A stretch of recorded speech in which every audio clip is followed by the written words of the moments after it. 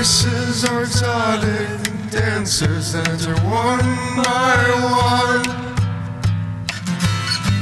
Make love to all of your orifices in your seduction.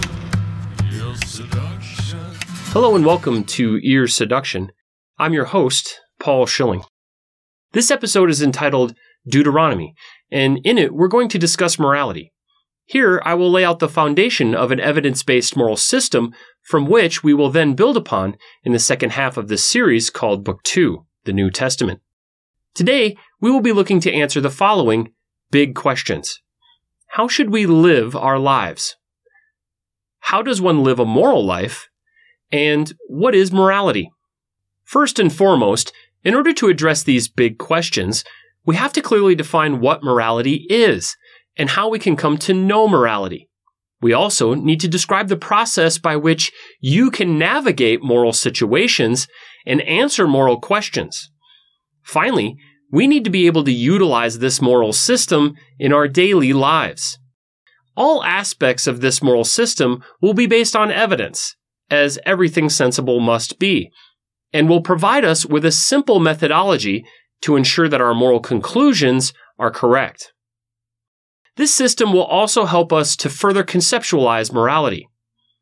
Please note that I won't be answering any specific moral questions, nor will I be setting any moral parameters at this time.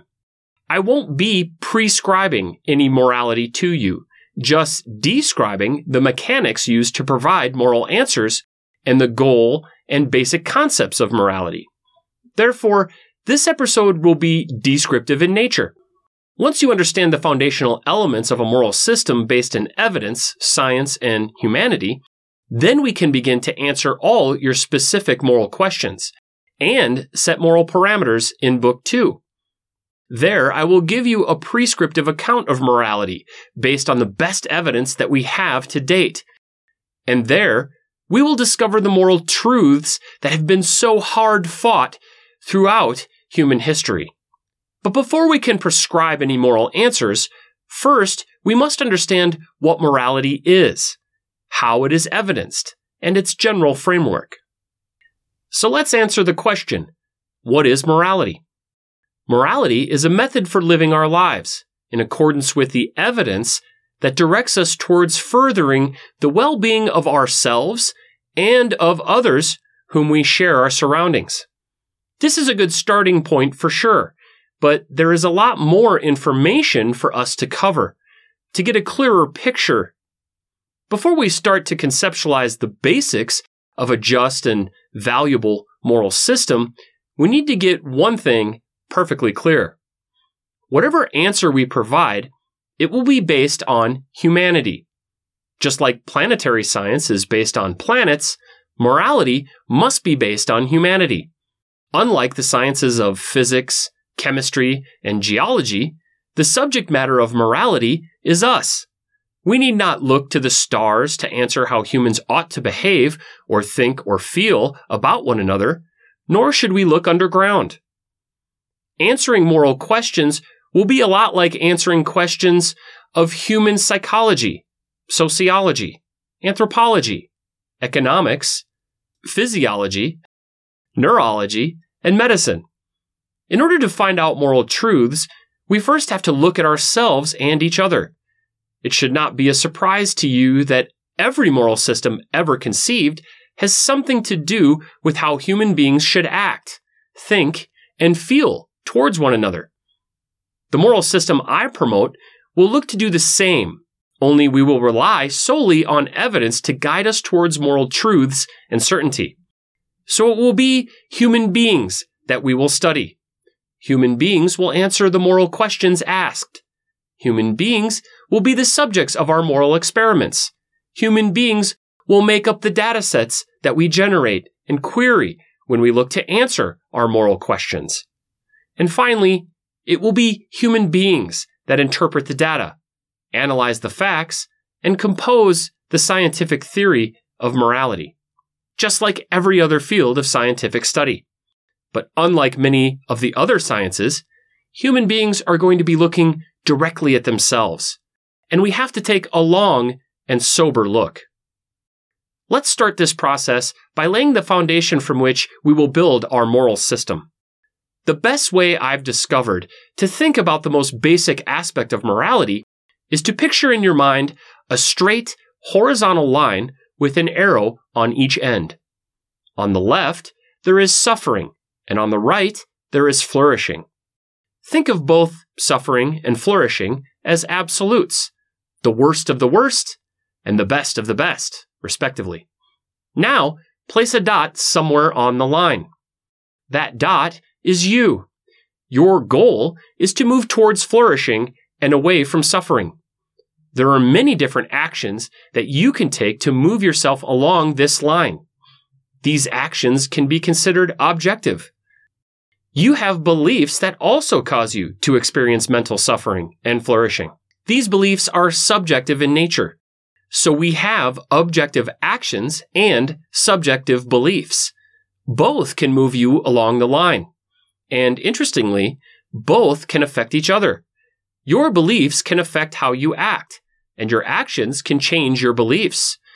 So it is safe to say the following: that morality is both subjective and objective in nature, not just one or the other, and that your actions and beliefs interact with each other. They guide each other, they inform each other, and ultimately they work together to shape your experience, both your objective and subjective experience. Let's reconsider that dot for a moment. That dot can be changed to be another person, a group of people, or even humanity as a whole. If you are trying to assess someone other than yourself, simply replace the dot with that person or group or all of humanity. All the decisions you make can be placed on this continuum, and they can all be assessed by how they will move you, your loved ones, or humanity either towards suffering or flourishing.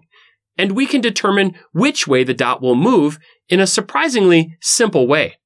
The next element of an evidence-based moral system will help us to determine our movements along this line. To answer this, we need to build what I'm calling human data sets. As with any data set, a human data set contains data points. Each data point represents a fact. Each fact is either an objective fact or a subjective fact relating to human suffering or flourishing. Thanks to science and the scientific method, we've learned an abundance of objective and subjective facts regarding humanity. So science has already provided many human data points that we will need to collect into our human data sets. These human data sets can then be collected together into a human database. We can then query this human database to answer our moral questions. There are a few difficult ideas that we must come to terms with if we're going to create a science of morality like I'm suggesting. The first is that we need to do the hard work and collect data for our human data sets. The second is that we need to get comfortable considering the subjective human experience as factual. That is, we're going to have to learn how to bridge the gap between subjective and objective facts. It's this process that makes most people pause and complain. As I stated before, science has given us plenty of objective facts regarding morality. But if we are going to create a science of morality, we also need to consider the subjective human experience. One key concept to understand about building human data sets that include the subjective human experience is that once the human data set is compiled, those individual subjective answers become objective data points within the data set. That data set can then be queried to determine a probability.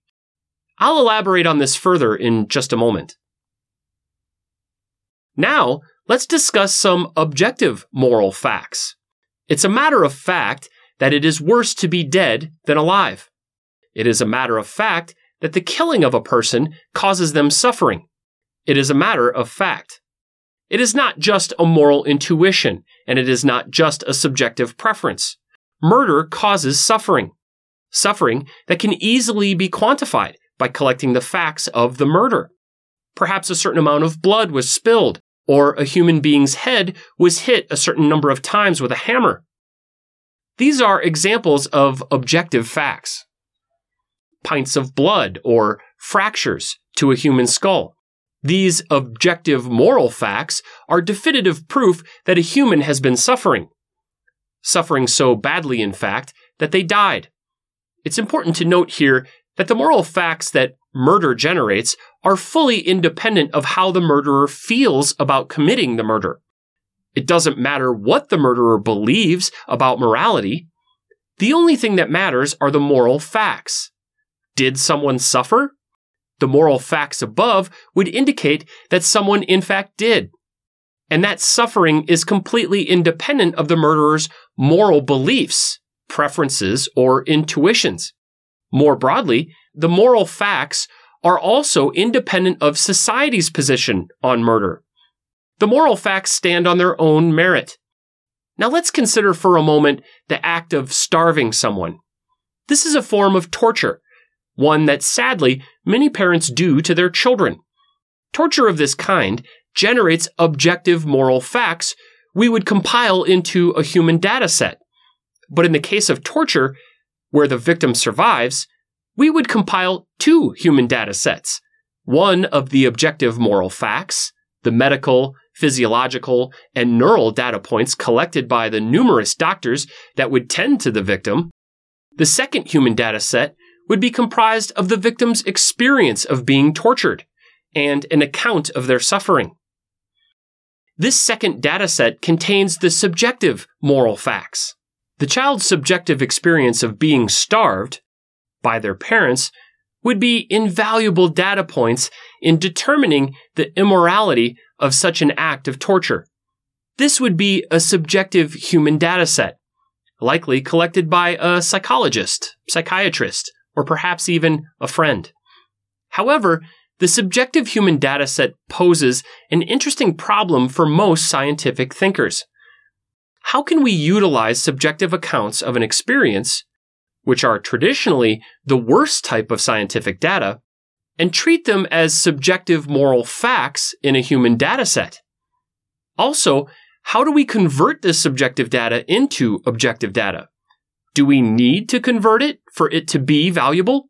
To answer this, we need to consider the nature of our subjective experience and refer back to our definition of morality.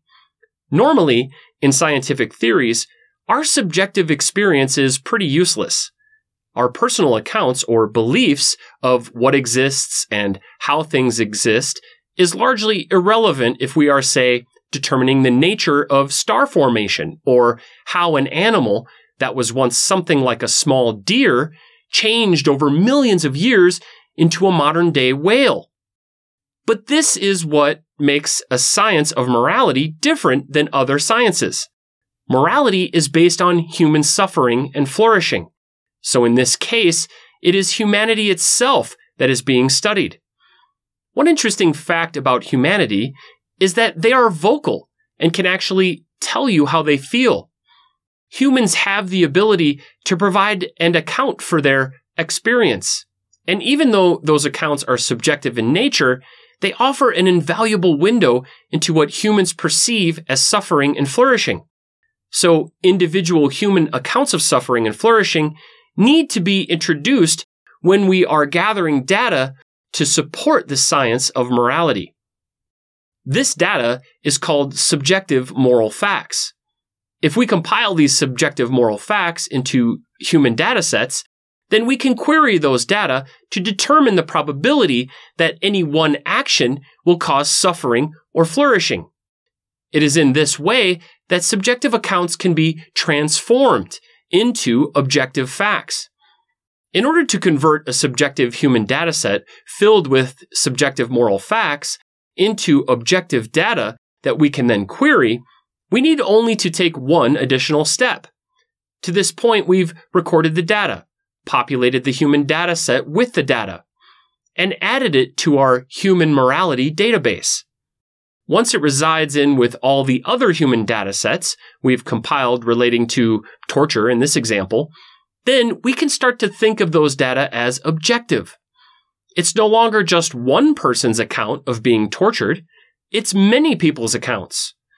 Subjective accounts that can now be queried to establish percentages and trends and other objective data points.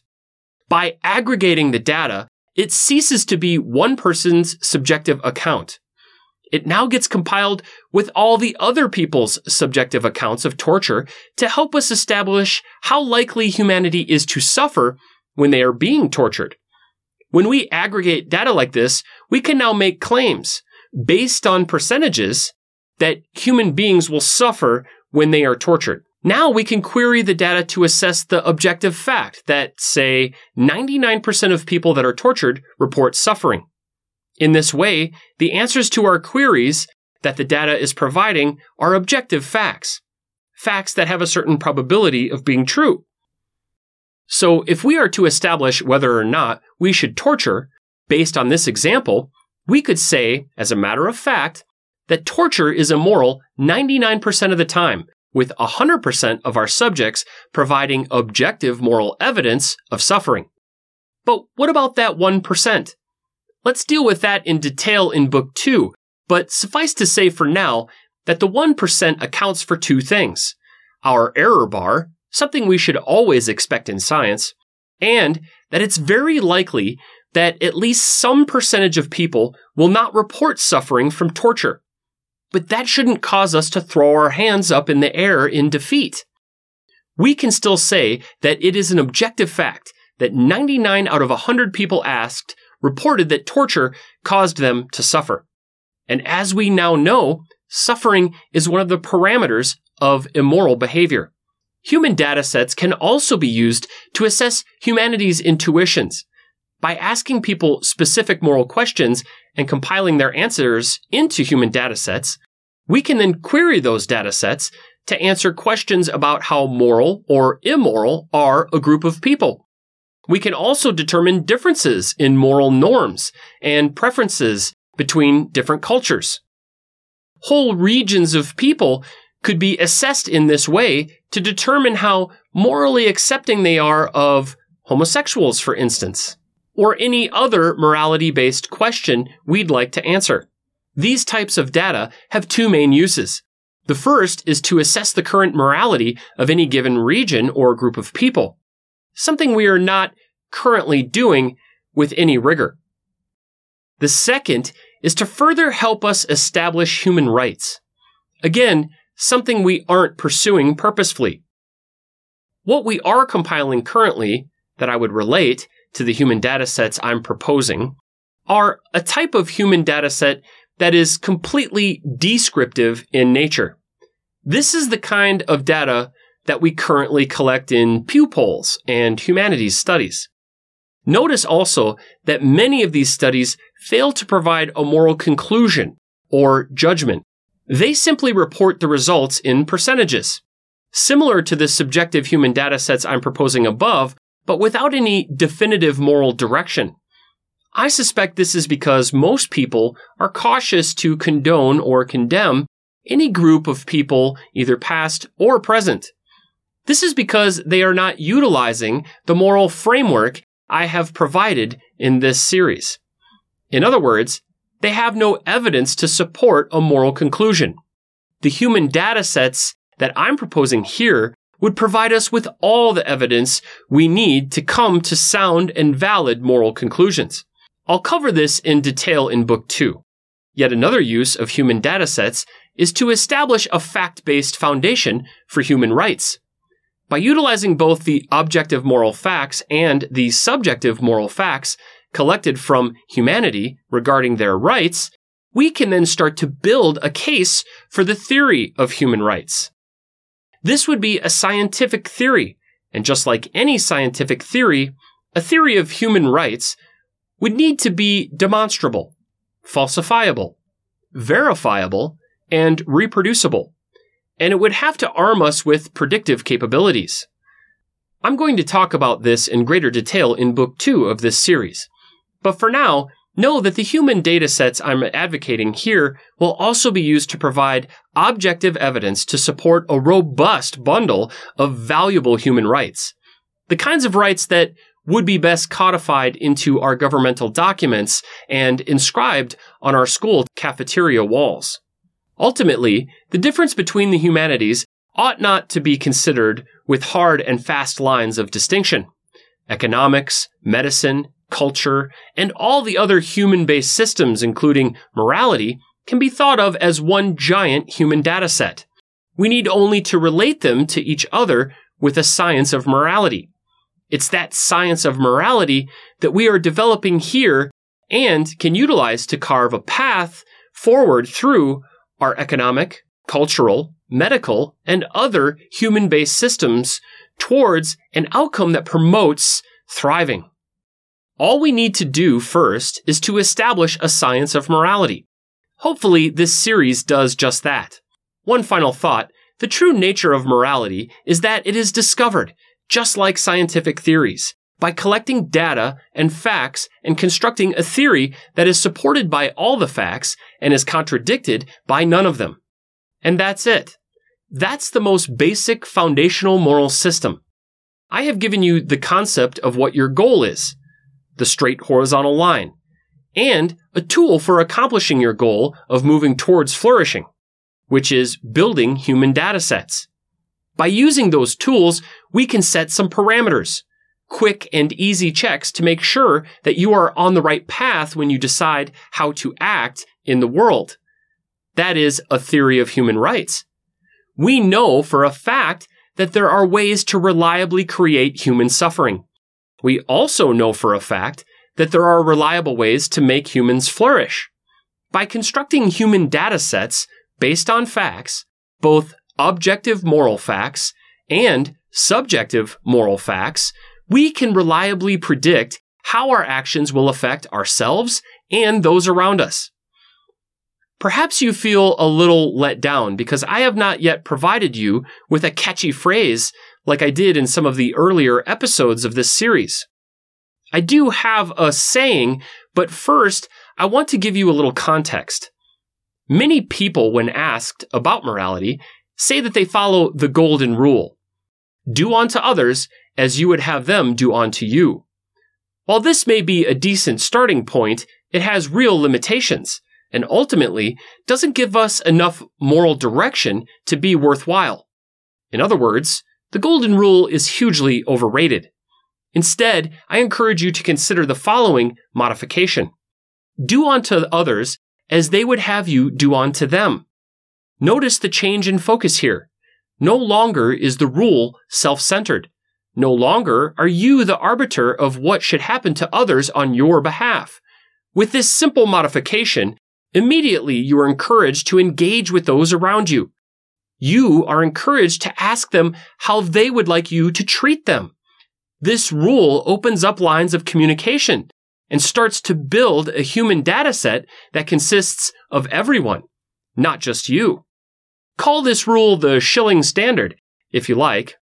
A bit egocentric of me to suggest, perhaps, but it's as good a name as any. The real value in the rule is applying it to those you encounter. Feel free to ask those around you what it is that you can do for them. How do they want to be treated? How does the change you're proposing affect them? Etc. Instead of assuming you know what is best for others, find out the real answer. Build a human data set. In the next episode, we will go over a conclusion to this first part of the Bible 5.0 before moving on to Book 2. Thank you, and this has been Ear Seduction.